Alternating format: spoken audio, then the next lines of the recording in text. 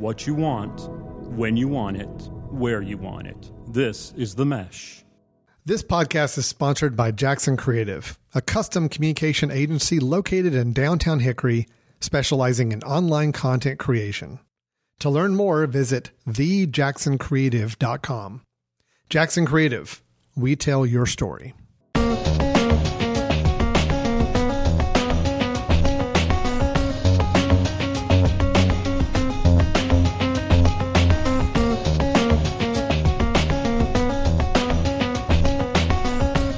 Welcome to the Entrepreneur Exchange on the Mesh Podcast Network, a monthly conversation about startups and small business with ideas, tools, and advice to operate your business more effectively.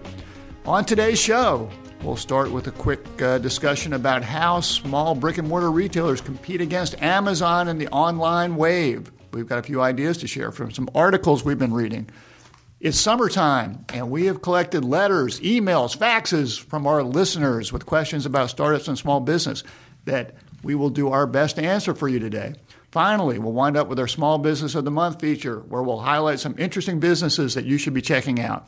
My name is Jeff Newville. I'm your co-host and director of the Small Business Center at Catawba Valley Community College in Hickory, North Carolina. I'm joined by my co-host, fiery Gary Muller, who is Dean of the School of Business, Industry, and Technology at Catawba Valley Community College. Gary, you're fired up today. I am fired up. We're getting ready for school to start, and it's crazy as it can be. It's always crazy. You're always stressed out. I worry about you. Well, I try to keep it calm. I hope you don't realize that I'm stressed 24/7. But I guess it is coming through. It seems that way sometimes. So I'm glad that you're here today. You know, it's always one of our fun shows when we can answer some questions from our listeners. We appreciate you guys sending in some questions for us. We like to start by talking a little bit about articles that we've come across. And I came across a couple that to me seemed related. I was reading an article that I found in the New York Times about how independent bookstores are surviving and starting to return and grow. And I guess there was a time when they were struggling against Barnes & Noble. Amazon sells a tremendous amount of books. Our independent booksellers were disappearing. But now, based on the article I was reading in the New York Times by Andrea Chang, they focus on authenticity. They focus on creating spaces for the arts and culture and meeting places, and they're returning, at least in some of our cities. So I think that's always pretty good. That's exciting. I'm a little surprised. Actually, I'm very surprised that they're growing, but that's a good thing. Well, we live in a more rural area where it might be tougher for independent booksellers to survive and thrive, but I think in more of the urban areas, you can do pretty well. And then I came across an article on how physical stores can survive e-commerce, which to me seemed connected to the independent booksellers. Yeah, I agree.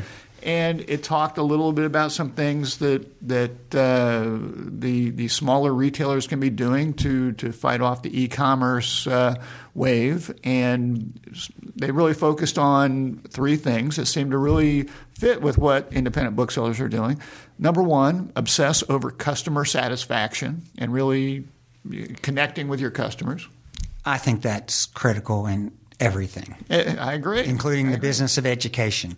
Well, I think it's all about the customer. I mean, not that you're going to do things that all the time, because the customers, many of them will try to stretch the truth or try to get you to do something that just to see if they can make a deal. But I was going through my library of significant Dilbert cartoons where I get much of my management advice. I understand that. And there was one that on customer service where it said, I think Dogbert was teaching the class saying that the customer is always right and they must be punished for their arrogance. Is that how you feel when you're dealing with students?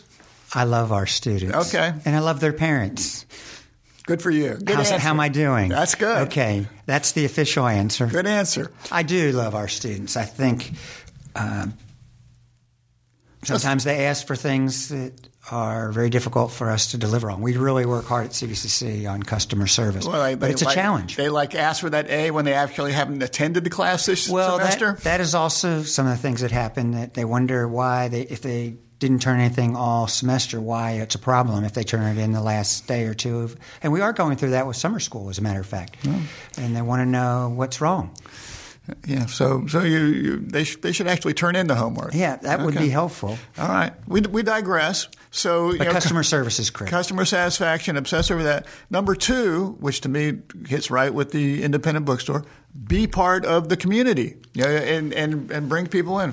You're not just selling books. You've got to find a way to reasons to bring other people into your. Well, that's how you get people interested in what you're doing, is by being engaged in the community. I mean, you truly need to be. It's a marketing tool, but it's really an important thing. I mean, and we have a local coffee shop, which I always visit before we tape. In fact, you told me you were going to be late today because you were going to make sure you.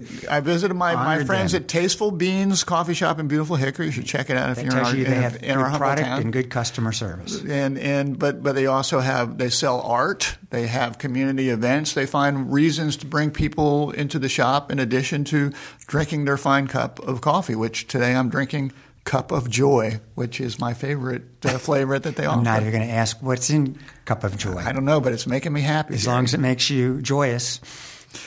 Third thing in the article, welcome change. And they say that just because you're a brick and mortar retailer, don't ignore e-commerce. You might want to have that as one of the elements in reaching out to your customers. Well, I'll give you a real life business of education analogy. Of course, then you'll tell me that it probably doesn't match. But we're a college that offers seated classes. Mm-hmm. We're a college that offers online classes for exactly that reason. I think just to say we're going to do seated classes or brick and mortar or just online, if you're able to do it economically or efficiently, having both sides, I think, is a good thing. I mean, it may be in a business that there's too much investment to be able to do both, but if you can make it work, I think it does make sense because you're going to attract two different markets. Mm-hmm. It's two different strategies, but that's a good idea. Well, and certainly it opens up your business to a larger customer base, and that if you're online, you can be found by anyone in the world as opposed to a limited geographic area. So it might not work for every business, but something that people should be giving consideration to. Absolutely. So, anyway, just some. We always like to start with a little bit of food for thought there, but we're going to spend most of our time today opening up the Entrepreneur Exchange mailbag, where we have questions from real life listeners, and some of you guys. I think you send some of these things in a little bit of jest, but there are some serious questions in here too. So anyway, question number 1. From Philip, and I believe he was in Greenville, South Carolina. What are the biggest challenges I face if I want to start a new business? Just a very generic question. And the things that always come to my mind are number 1, is it a viable business idea? We run into lots of people that have an idea but haven't done a lot of research to determine do I have customers? Is it going to resonate with my customers? Well, I think that's key. Now, actually, we talk about it a lot, you and myself. Poor English, but and I was talking to some folks yesterday. It's a big deal to make sure you know what you're trying to sell. You're trying to sell a solution to businesses or a marketplace, because a lot of people, we talk about it from a standpoint, and they develop a new product, not thinking about what the market or who they'd sell it to, but then they go try to find a market to sell it to. That's a real problem. I mean, you may never work, or it may take you a lot of time or money to find that proper market. Well, there's a concept out there called customer discovery. You really want to get out there and talk to real potential customers and get their sense of is this something they want? Is this something they need? Is this something they'll pay for? Going through that process of making sure you've got real customers out there before you start to spend your money and your time to develop a business is something that we encourage everyone to do. Other challenges, making sure that you have enough cash to make the business work. When you want to get in business, just having enough money to open your doors is one thing, But typically, many startup businesses aren't going to make money right off the bat. You could be losing money for a period of time. So making sure that you have the cash, the liquidity to make it through the first few months to a point where you're starting to be cash flow positive is critical. Well, it is. And, of course, you do it with all of your clients that are coming into the Small Business Center. And I think that's one of the most positive things I see when we're working with our student entrepreneurs or our young entrepreneurs. It's the hardest thing for them and the hardest thing for you because you're trying to show them doing a pro forma income statement or cash flow, but because they may have some great ideas, but the reality of how we're going to make it work, or they see, and it's cool that they really grasp it and they say, oh gosh, I need $20,000 or $30,000 or $40,000 before I start, or I won't make it till I start making money. Or they think, oh wow, you really do need to come up with reasonable projections because it could hurt. So I think you're doing a real service to our young entrepreneurs. Also, just from a personal budgeting standpoint, that they say, well, it's the same kind of thing on their personal life. Gary, you and I are doing a real service by just sharing this information on the podcast. Well, yes, we are. That's for sure. That's more importantly. So related to that, a question from Kim, formerly of Kansas: where do I get the free money? Jeff Newell. No, that's not the right answer. So we do get people that assume that there's a lot of grant money out there for business startups. This is not true. There is not a lot of free money out there, and I'm the sort of person that tries to avoid saying ever or never. So I cannot ever. I will not say that there are no grants out there. There are sometimes there are grants out there. The city that we live in has a small micro grant program. It's restricted to certain types of businesses, and there's some income restrictions associated with it. But certain cities do offer grant programs. There are some government grants out there for usually more energy-related businesses or technology businesses, but not usually Main Street or smaller businesses. So you hate to say there are no grants out there, but unfortunately, that's a concept that we often have to disabuse people of when they visit us. So. But again, that's one of your Gary, services. Unless you have any free money, I do not have any free money. My 4 kids have taken all the free money that I have. There you go. Or they will. Okay. Well, I've got some college bills myself, so I can appreciate that. So, all right. Question from Brian in Melbourne, Florida. If you could have one superpower as an entrepreneur, what would it be? Gary, what do you matching? There are many that I need, not just as an entrepreneur. The ability to match the solution for the right market, just like I just talked about. Making sure it's a viable concept. That I'm not going to spend a lot of time and money on something that's not viable. So maybe your superpower would be the ability to predict the future? I don't know. If we could predict the future and maybe somebody's needs, maybe that would help us. Well, that would certainly be true if I could predict the future. Or I guess that would kind of fit into that. That's more dramatic than what I'm saying. Maybe have like some sort of BS detector or something when you can tell when someone's pitching you something bad? I don't know. I think that's true. I could use that now. Not now specifically in you. It's going to get worse before it gets better. I can tell you that. Certainly having enough money. When needed, infinite amount of money. Well, I mean, so like if you had like Superman powers, you could probably break into banks and when they shoot my at eyes you, to go through, knock down the doors and stuff. Right. Okay, they're flying, and that sort of thing. I'm not sure that's not going to help me. That much. Unless you were my business was giving you rides on my back when I fly around the world. Maybe that could be helpful. I don't know. Craig from Orlando, Florida. I have a lot of listeners in Florida. Yeah. And this is something you and I both have a little bit of experience with. I'm seeing more stuff about hatchet throwing businesses. How can you control liability with increased alcohol consumption? I think you need a lot of insurance. You know how I feel about that business, although I think it is really a unique and clever way to get people into your store to buy your product. And it's working because I drive by and you're there every day. We call that market research. Okay. Okay. I have actually visited our local hatchet throwing and alcohol consumption location, and I will say that I had to sign a waiver before I started throwing hatchets.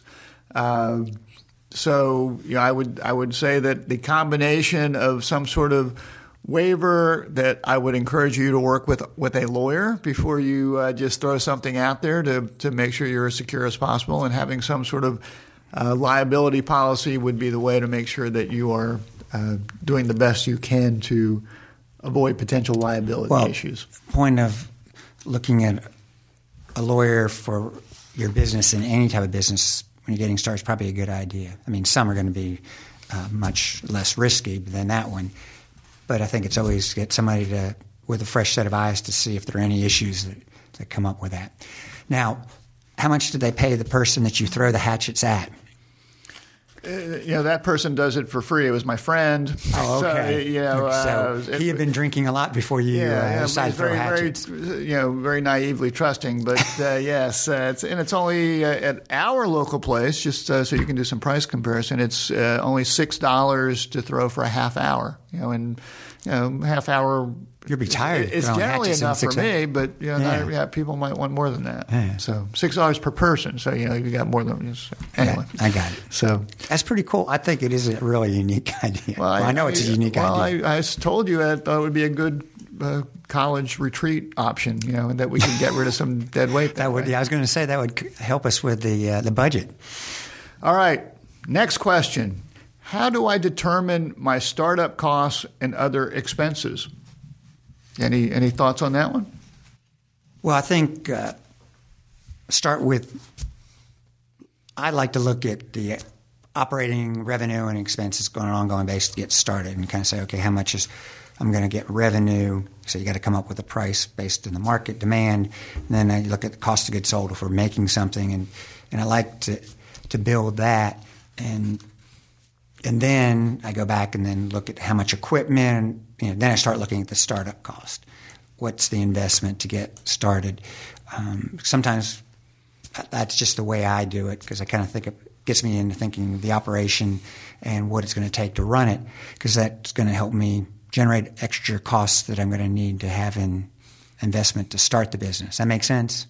Yeah, and I think that if you started Googling startup expenses, you can find some lists of typical business startup expenses. And as you're saying, I think it's important to take some time and try to establish that initial budget. We're talking about why people fail and not having enough cash and whatnot, of really developing a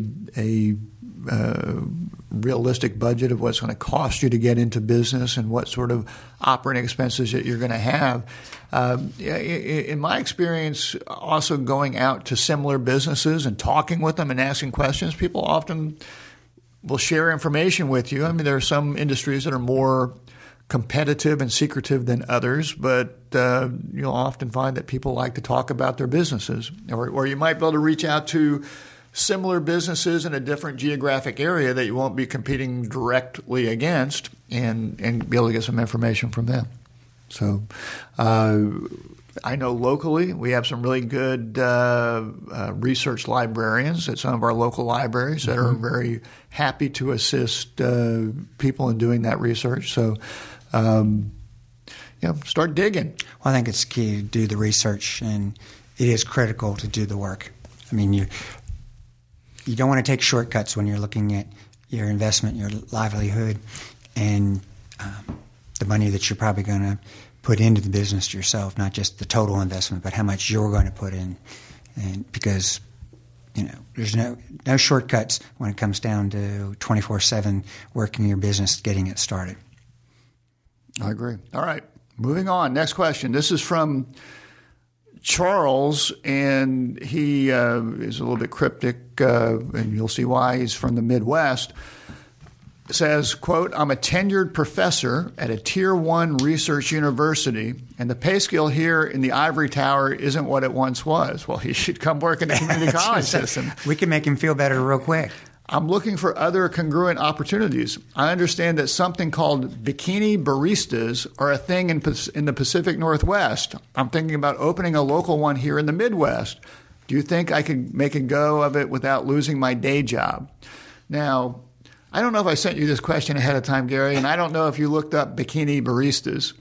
Don't do it on the college computers, okay? I actually did. Okay. So I'm going to have to explain that you were the one that... You got some splaining to do. Yes, I do. So you're familiar with the bikini barista concept? Yeah. Okay. So basically, it's sort of a coffee type thing where young ladies in bikinis are bringing you your coffee to your car. Yeah, exactly. Yeah, so I'm glad we got this on tape so that they'll know that I actually was the research that I did at the part college of your day job was for you.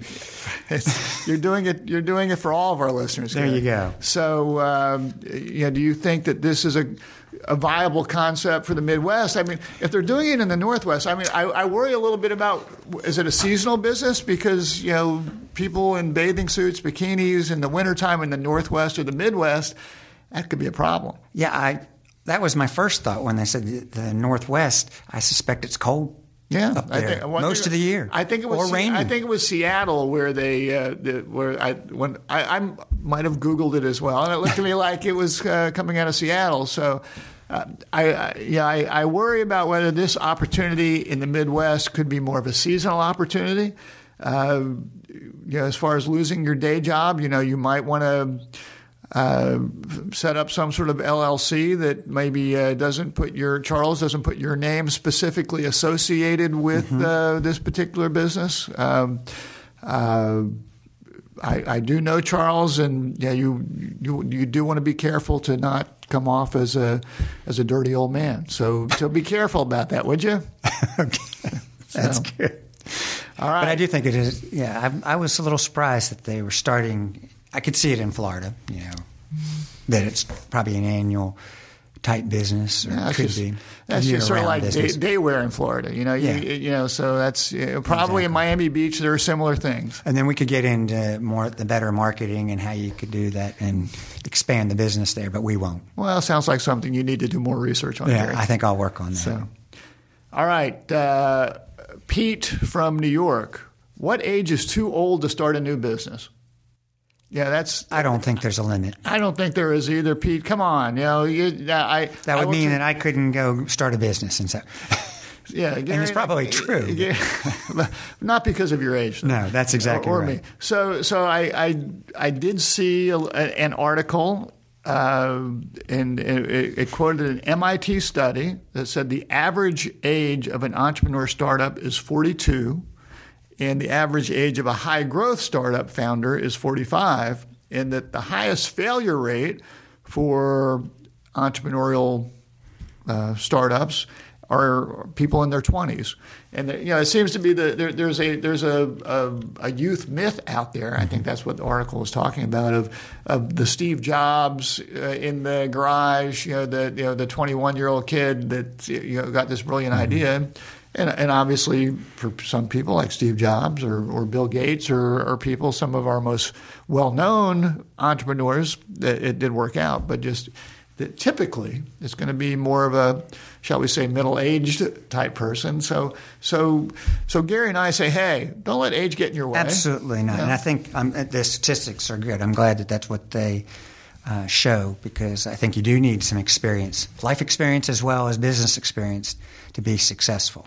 But going back to Charles' question, if you're an old dude and you're like setting up bikini baristas, you still could come off as a dirty old man. So be careful out there. I agree with that. And particularly, I wouldn't look good in a bikini. I don't know about you. No, you could perhaps pull it off. I don't know.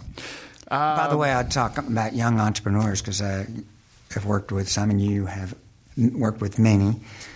And I was actually talking to. Because we always talk about the positives and the successful ones. Mm-hmm. I was talking to one last night that had tried and was very successful coming out of the box, but he tried to grow too fast. he didn't stay focused on his core business. And he was telling me that he was shutting down his business and moving on to another venture. The good news is he's very young. And listening to him, I think he's learned many good lessons that will serve him well in the future, as I say. But, and it was, you could tell my voice got soft, and I felt bad for him. But he is young, and I did see the things that he was doing, and he talked to me and said, it's all going to work out. It's all going to work out. Well, and it will in the long run, but it didn't work out in this business venture because he didn't stay focused. Well, as I've told people often in my business career, it's okay to make mistakes, but you really can't afford to make the same mistakes over again. So yes, that's exactly right. You need to learn from them. So hopefully that's how it works out for him. So, all right. Next question from Peter in Manhattan. What are the biggest scams I should be looking for? I had to call just the last 24 hours, about 6 of them from the Social Security Commission because they have problems with. They're calling you? They're calling me. Usually, and I have to call them immediately. Usually, if they're calling you, that's probably a scam. Yes, exactly. Yeah. I didn't call them back. Good. Because I've had the same ones where the IRS is calling me. But if I pay these people money right away, they won't call me anymore. Well, and those aren't the kind of scams you're talking about, but you have to be careful. Well, some of them are. I know that at the place that you and I both work, there's much sensitivity about computer scams, and be careful about what you click on. Yep. I will say that my wife works at a local nonprofit that has been attacked by malware several times in the last few weeks by people asking ransom, and she works for a nonprofit organization, a relatively small nonprofit organization that really doesn't have a budget for paying ransom to computer hackers. So be safe out there when it comes to computer, and these days, it makes sense for you to have some sort of IT person, not necessarily full-time salaried, but at least some sort of person that you can call on to make sure that you have a proper firewall and keep everything safe there. Yeah. I think the key is, like you say, be safe. Don't be naive. And I can say that I have been, thinking, it's not going to happen to me, or I guess that's probably it. It's not going to happen to me, knowing that my brother's had some issues with hacking of his business and different things like that, just like you were talking about. So it can happen to all of us. Another thing that I thought of is that there are some organizations out there that when someone starts a new business, they maybe find it through a government site or something, and they're happy to charge you a fee to assist you in maybe doing a filing or securing an EIN number. A lot of that you can do yourself. So don't jump too quickly at those offers as well. So be careful about that. All right, question. Should I write my own business plan or have someone else write it for me? What's your take on that one? I'm hesitating. Myself, I would write it myself and have other people review it and get their opinions. Maybe some folks, you have to have personal investment in your business plan, so I just go that way.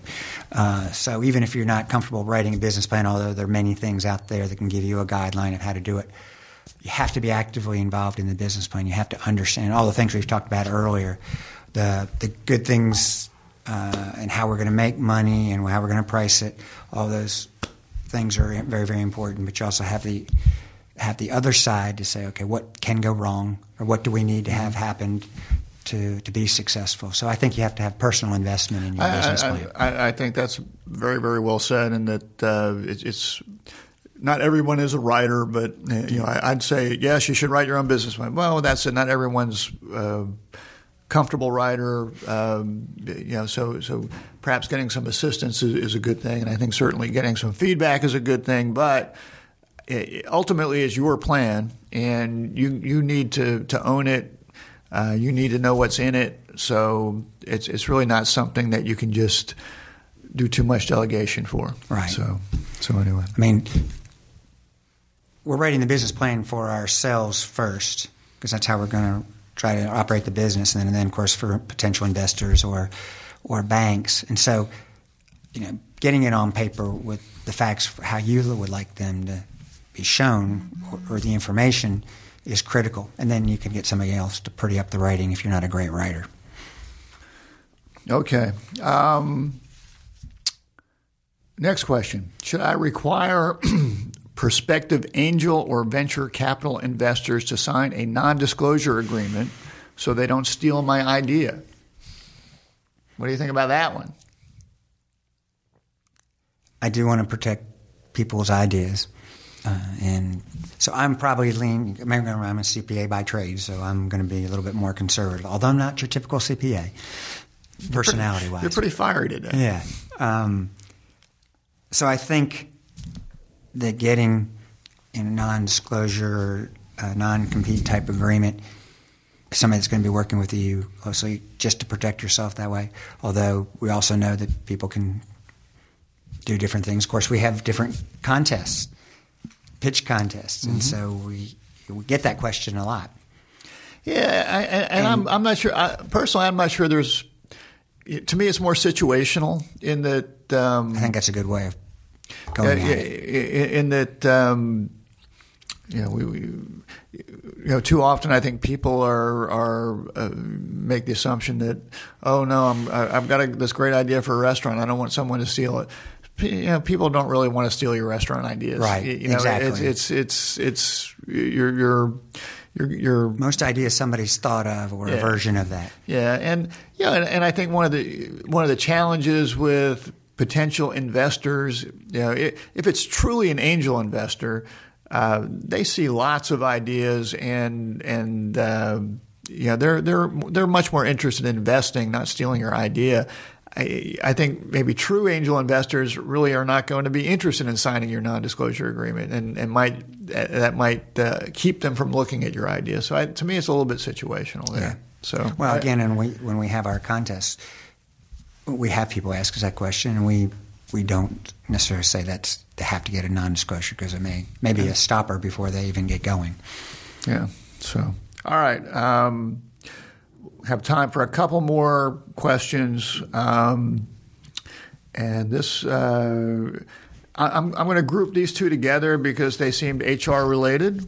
Okay. And this is from Peter in New York. He sent both these questions in. I have a few employees, one who wants to bring their dog to work, who is cute and well behaved. Should I have a problem with that? And he also asked, is buying my employees lunch every once in a while a good thing? So sort of HR-related questions. I'll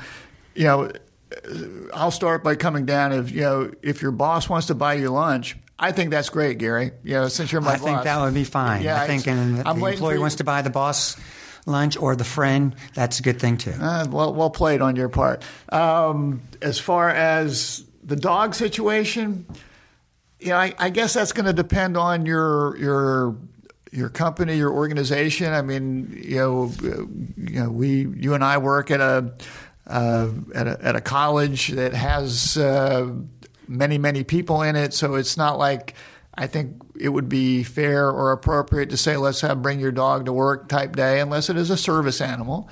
But for a smaller startup, if you're in charge and you want to bring pets, hey, knock yourself out. I like dogs.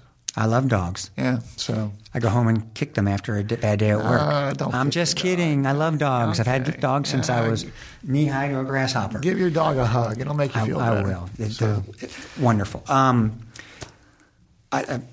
All kidding aside on the meals, we make good decisions at our breakfast or lunch meetings.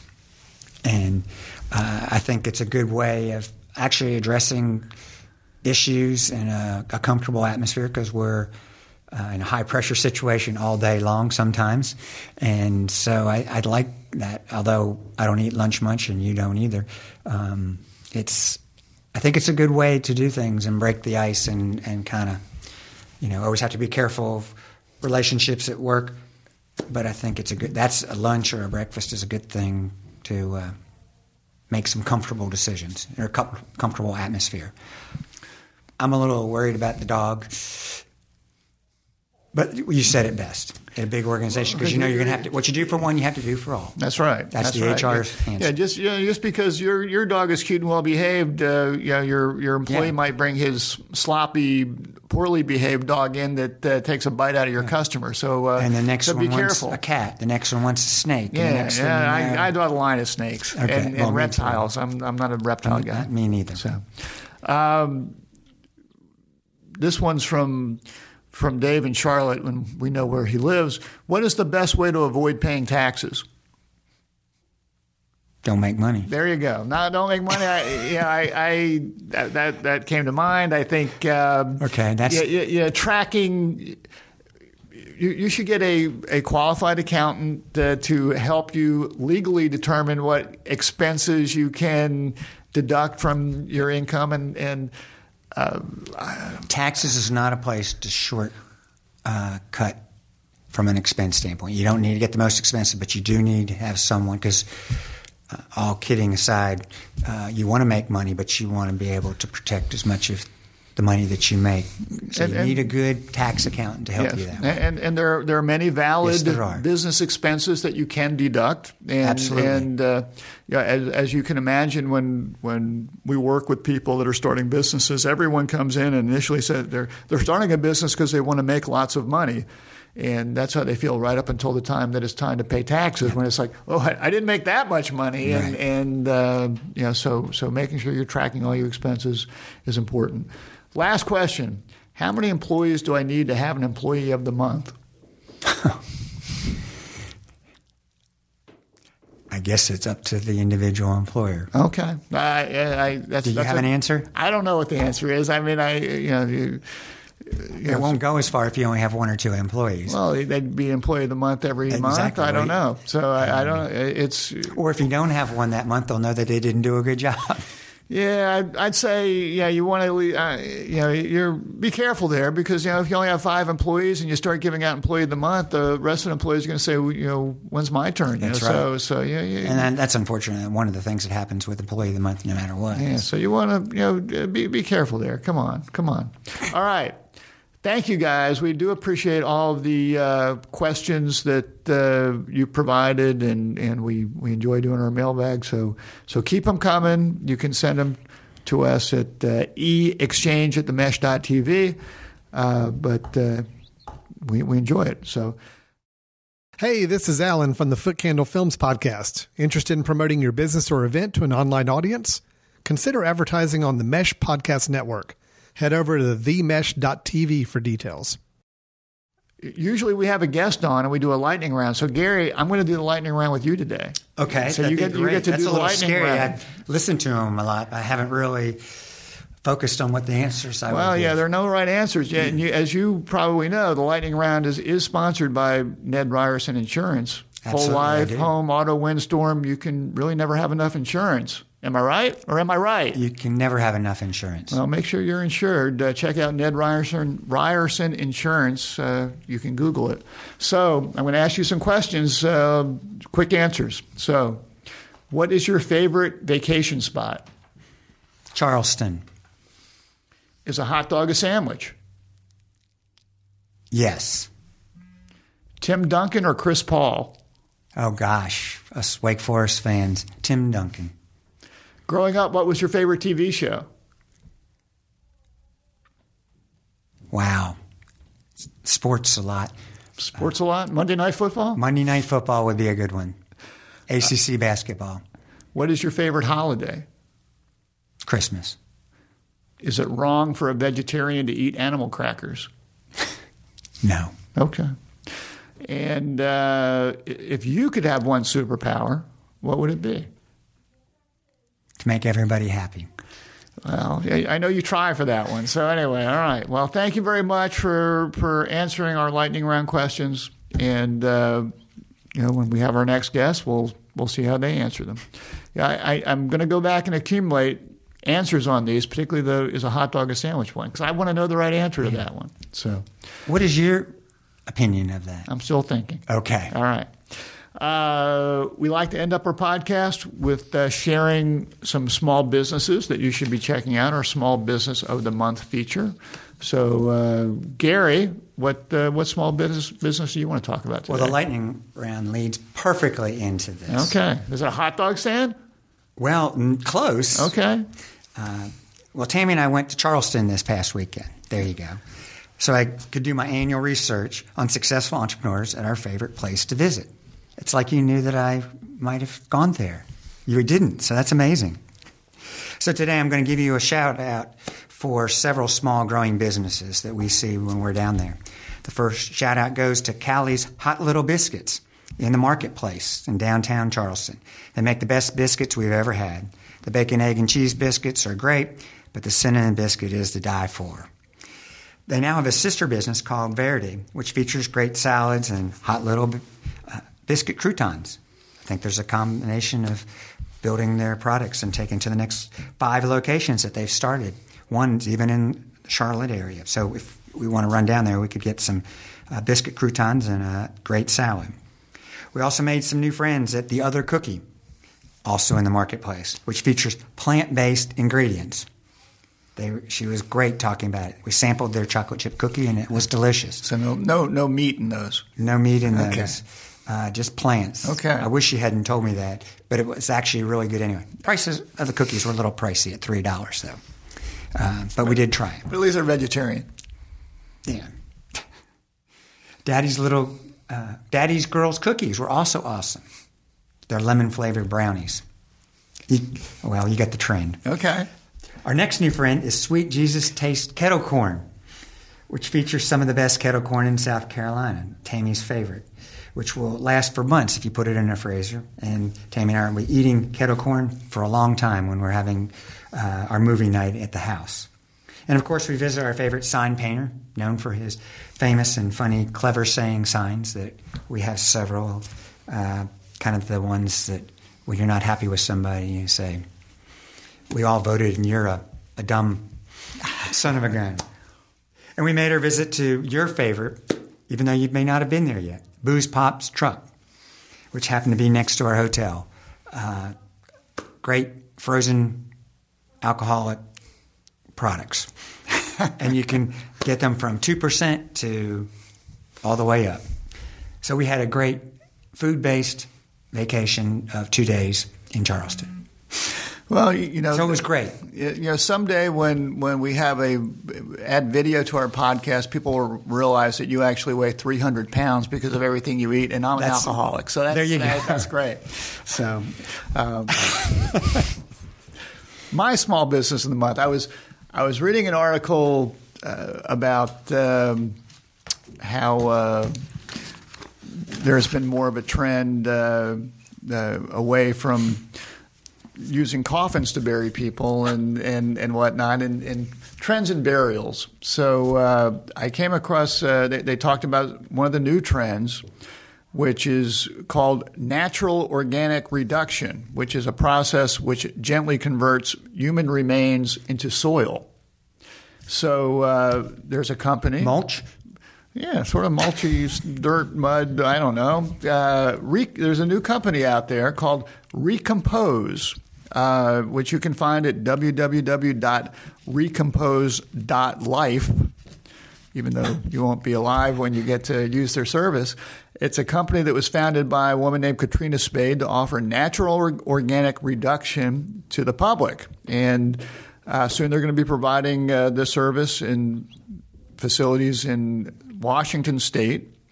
And the transformation of human to soil happens inside their reusable hexagonal recomposition vessels. When the process is finished, families will be able to take home some of the soil created, while gardens on site will remind us all that life is interconnected. We're tentatively aiming for a price, we being Recompose, of $5,500 for their service. For context, in Washington State, a green burial is around $6,000. A cremation can be anywhere from $1,000 to $7,000, and conventional burial is $8,000 or more. The price of the Recompose service will include transportation of the body to their facility within the Seattle metropolitan area, filing of the death certificate, time with family and friends in our beautiful space, and the transformation of the body into soil. So they're working hard to open Recompose in Seattle by late 2020. In May 2019, Washington State's Governor Jay Inslee signed a law which legalizes natural organic reduction, or, quote, the contained accelerated conversion of human remains into soil, and that law is going into effect on May 1st in 2020. So anyway, name of the company is Recompose. I like the name. If you're interested in something other than cremation or being 6 feet under, and you want to be part of like your own garden someday for your kids, I'm sure your kids would love that.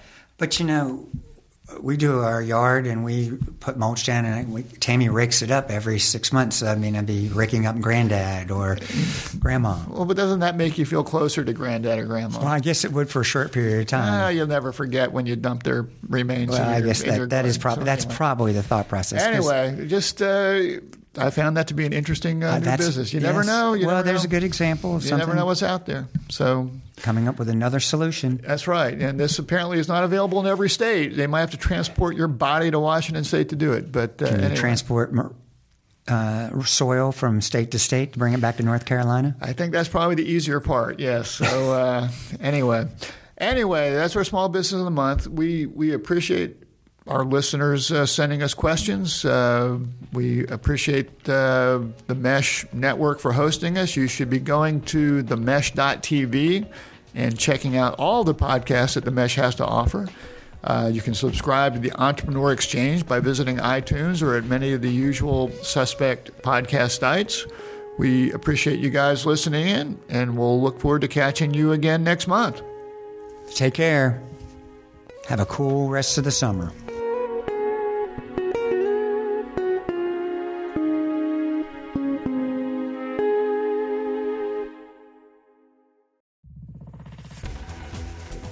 You've been listening to The Mesh, an online media network of shows and programs ranging from business to arts, sports to entertainment, music to community. All programs are available on the website as well as through iTunes and YouTube. Check us out online at themesh.tv. Discover other network shows and give us feedback on what you just heard.